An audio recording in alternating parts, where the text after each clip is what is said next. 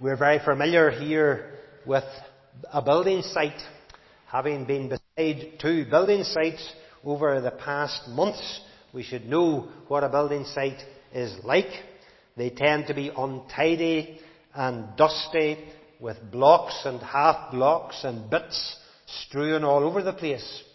Although in saying that, I must confess that the building sites that we have had nearby us have been kept relatively tidy, and our own builder seems to have been doing a reasonably good job. It's not been like some that I have seen where you wouldn't know where to put your feet. If we've watched the builders laying the blocks, you will know that they simply pick up the next block and use that. They don't look through the blocks. They're not looking at them and picking out this one or the other one and casting some aside. No, they simply take the next block. Sometimes they'll take a block, cut it in half to fit for the end of the row or whatever. That is how they do their work. But in Jesus' day, it was a very different process. The builder could come and look at stones, and he would be picking out the particular stones that were cut out of the quarry, and he would use them according to what he needed. Particularly, they were looking, if it was the cornerstone, for a stone that was the right shape, had the qualities that were required, the lines and the angles that would be necessary, because that stone was the key to the whole building. That stone had to be right and, if you like, perfect for its job. Or the same if we think of the capstone. If you think of the cornerstone being the foundation corner and the capstone, the locking stone at the top, both had to be right. Jesus refers to himself as a stone, and it's that thought of the stones, the different kinds of stones that Jesus speaks about and was likened to, that we're going to think about over communion season. And this evening we want to begin, by way of preparation, thinking of how Jesus is described as the rejected stone. The stone the builders rejected. And it is a challenge for us to consider the rejected stone as we come to think of Jesus. Remember, as he comes, he is speaking here to his fellow Jews. He came to the churchmen of his day, to those who were foremost, and it is they that he speaks to. He came in fulfillment of prophecies, and one might have thought that he might have been accepted by his people. So as we think about this rejected stone, I want first of all to focus on who it is that rejected him. Who is it that has rejected Jesus? When we turn to this passage that we've just read in Matthew chapter 21, Jesus has told the parable of the tenants. He has told about how these people came and were given the vineyard. But when the representative of the landowner came to collect his rent, they chased him until the landowner eventually sent his own son. And the son was killed because those tenants thought the inheritance will be ours. The landowner is nowhere to be seen. He only sends others. And of course, they did not respect the son as the landowner thought they would. And whenever Jesus comes into this situation and speaks, it is clear, as he quotes from Psalm 118, as he challenges these people, the stone the builders rejected has become the capstone. And so, who is it that has rejected Jesus? Well, it is the people who were of Israel. It was the chief priests and the Pharisees. It was the church people of the day. It was the people who had authority and position and who were looked up to as the religious people who ought to have been furthering the things of God and keeping the worship of God in focus. These are the people that Jesus is confronting at this point. And they knew it. When we read here, we read in verse 45, when the chief priests and the Pharisees heard Jesus' parables, they knew he was talking about them. It was them that they knew that Jesus had, if you like, poked them, and they knew that he was getting at them. So here are people who we know were the very ones who were being criticized by Jesus. The very people who ought to have been listening to the Word. The very people who ought to have been looking out for the Messiah. The very people who had read the prophecies, who knew Isaiah 53, and who ought to have been thinking, do we see anything like this in our day? But no, they reject the Lord. He is the rejected stone. Because the Pharisees are continuing to look for something that fits what they think and their way of looking at things.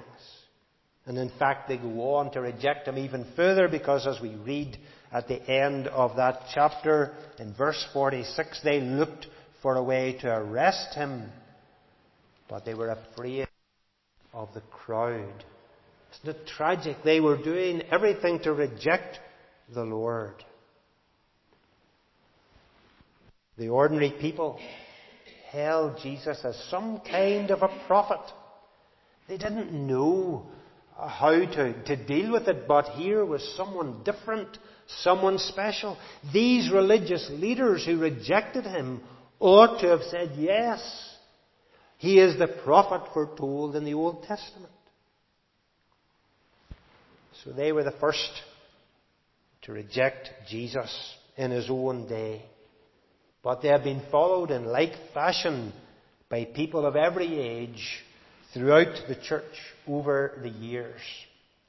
Yes, like Jesus being rejected by the Pharisees, there has always been those who are part of the visible church of Christ who have rejected him. Now we expect and we understand that there is a wicked world who rejects Jesus Christ and his lordship. There have, ever since he came, always been those who would have had no time for Jesus. They're outside the church. They were never part of Israel. They despise him. When we speak to him of them, they don't think there's any impact upon their lives. We can understand their rejection because they know no better. But those in the church who read the Scriptures, who have heard the Word of God, who look back over the history of the church and see the imprint of God's dealings with people, yet there have been those over the years who have rejected the testimony that is so clear to those of us who come to faith. They rejected him. We can think of the godless and how they reject Jesus. But is it not even more tragic whenever in our age there are those within the church who reject him? And there would be many examples. The one that just sprang to my mind was in the mid-80s, the Bishop of Durham, David Jenkins, a man in a position of power as a bishop, a man who had influence in the church and influenced many before he even became a bishop as a lecturer. And what did he say? Well, he questioned the virgin birth and he questioned the validity of the resurrection of the Lord Jesus. Isn't it tragic? There's a man rejecting Jesus, rejecting the very truth concerning the one Saviour through whom he might have had life. Even though he had read the Scripture and studied the Word and knew of the testimony concerning the resurrection, he rejected the Lord. And perhaps, just as in the days of Christ himself, And in the days following his death and resurrection, people rejected Jesus. And it's no surprise to us that there are still many who reject him. But it's tragic if it's within the church. They reject Jesus. But what about you? What about you? You are professing to be in the church. Could it be that you have truly not yet fully committed to him?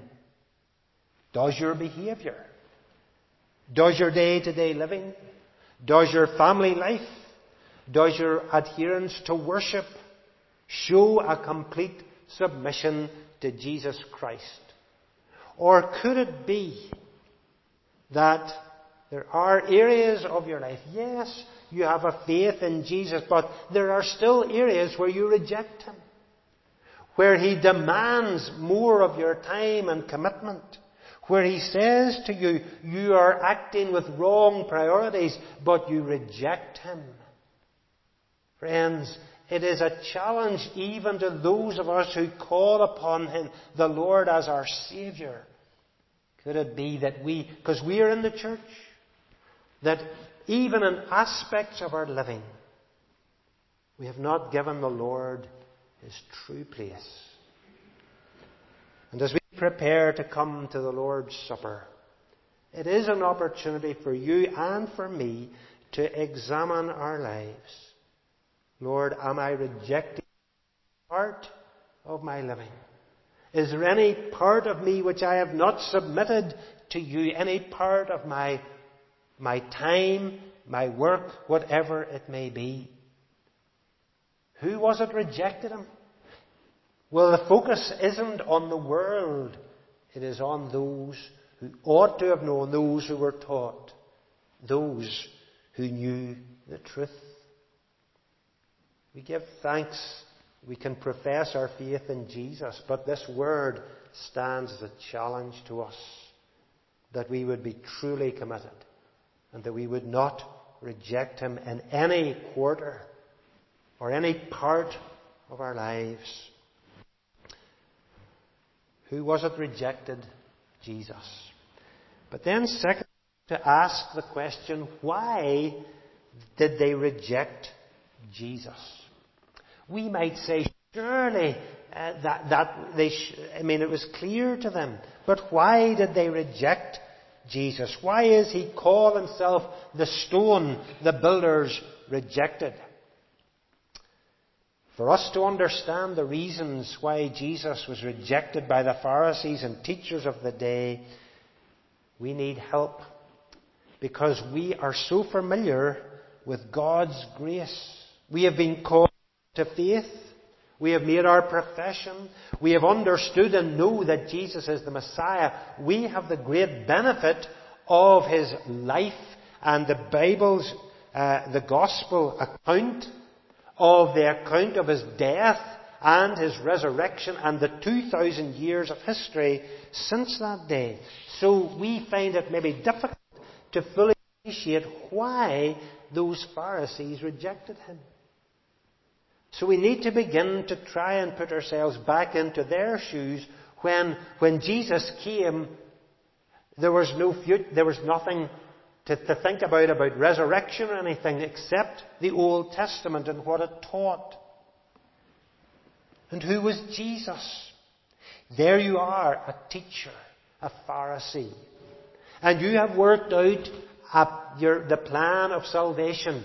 As long as people are righteous and do as much good as they can, certainly enough to outbalance all their wrongdoing, then they will be all right in the sight of God.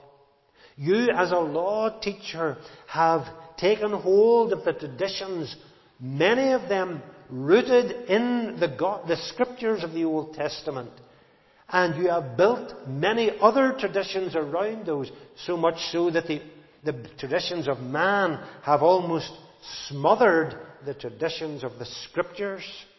But you believe in all of those things to be true.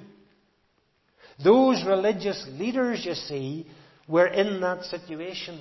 And now what is happening? This man, who is he? Well, he's a nobody. He was born in a way backward place. A place that wouldn't even make it onto the maps of the day. If you had been in Google Maps, Bethlehem would have hardly valued a dot. Neither would Nazareth. And what's more, he wasn't born in a palace, but he was born or brought into a palace. He was brought up where? In a humble carpenter's shop. In a place that was totally, in a way, nondescript. Here, what would you do with such a person? What right had this person to begin to teach you? You had been to school and you'd graduated with A-levels. You have done your masters in theology. You are teaching the law. You know what all the rabbis have taught. Who is this person who has never gone to any of those things to teach you? Do you begin to see part of the reason why they rejected him? He was completely outside their way of thinking. To go back to the picture of the builder looking for the cornerstone. That builder, a stone that would fit the building, the lines of the stone, the smoothness of the stone, its depth and height, all of those things were vitally important. And the builder needed the right stone for that position. And as far as the Pharisees were concerned, as they're building up the faith of Israel, Jesus just didn't cut it. He had nothing to offer. There was nothing about him. As we read in Isaiah, nothing to attract them. No comeliness. In fact, we could put it like this. He did not fit at all into the shape that the Pharisees and the teachers of the day wanted. He just didn't. So he was rejected. And having rejected him and thinking along the lines of their own preconceived ideas and traditions, no matter what Jesus did, they were absolutely blind. And perhaps that's the bottom line. They were blind to Jesus. To them, he was ignoring their traditions. The interpretations that they had of the law, Jesus challenged. He challenged some of the things that they held dear, and they could not believe it. To put it bluntly, they were absolutely blind to the truth as to who he was, so they rejected him. They ought to have listened to him, yes, we know that. But in their situation, he did not fit. He's been continually rejected for similar reasons over all the ages.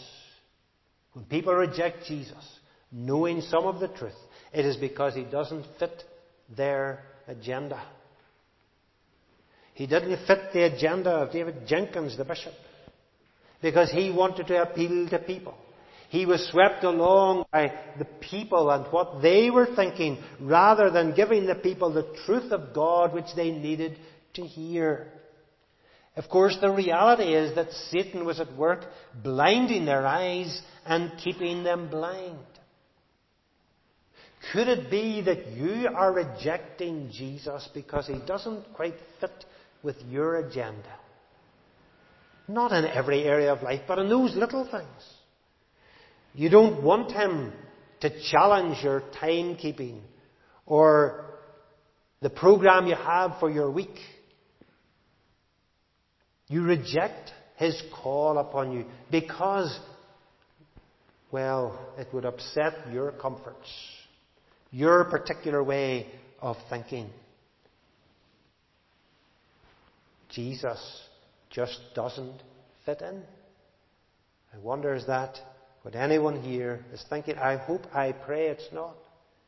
But we need to face the reality that all of us are sinful And at times where lives get out of kilter, and there may be things where we have not allowed Jesus to shape us, rather we have rejected him because he's not the right shape for us. That's what society is doing all the time. They're rejecting Christ and his rule and law because it doesn't suit the shape of things that they want.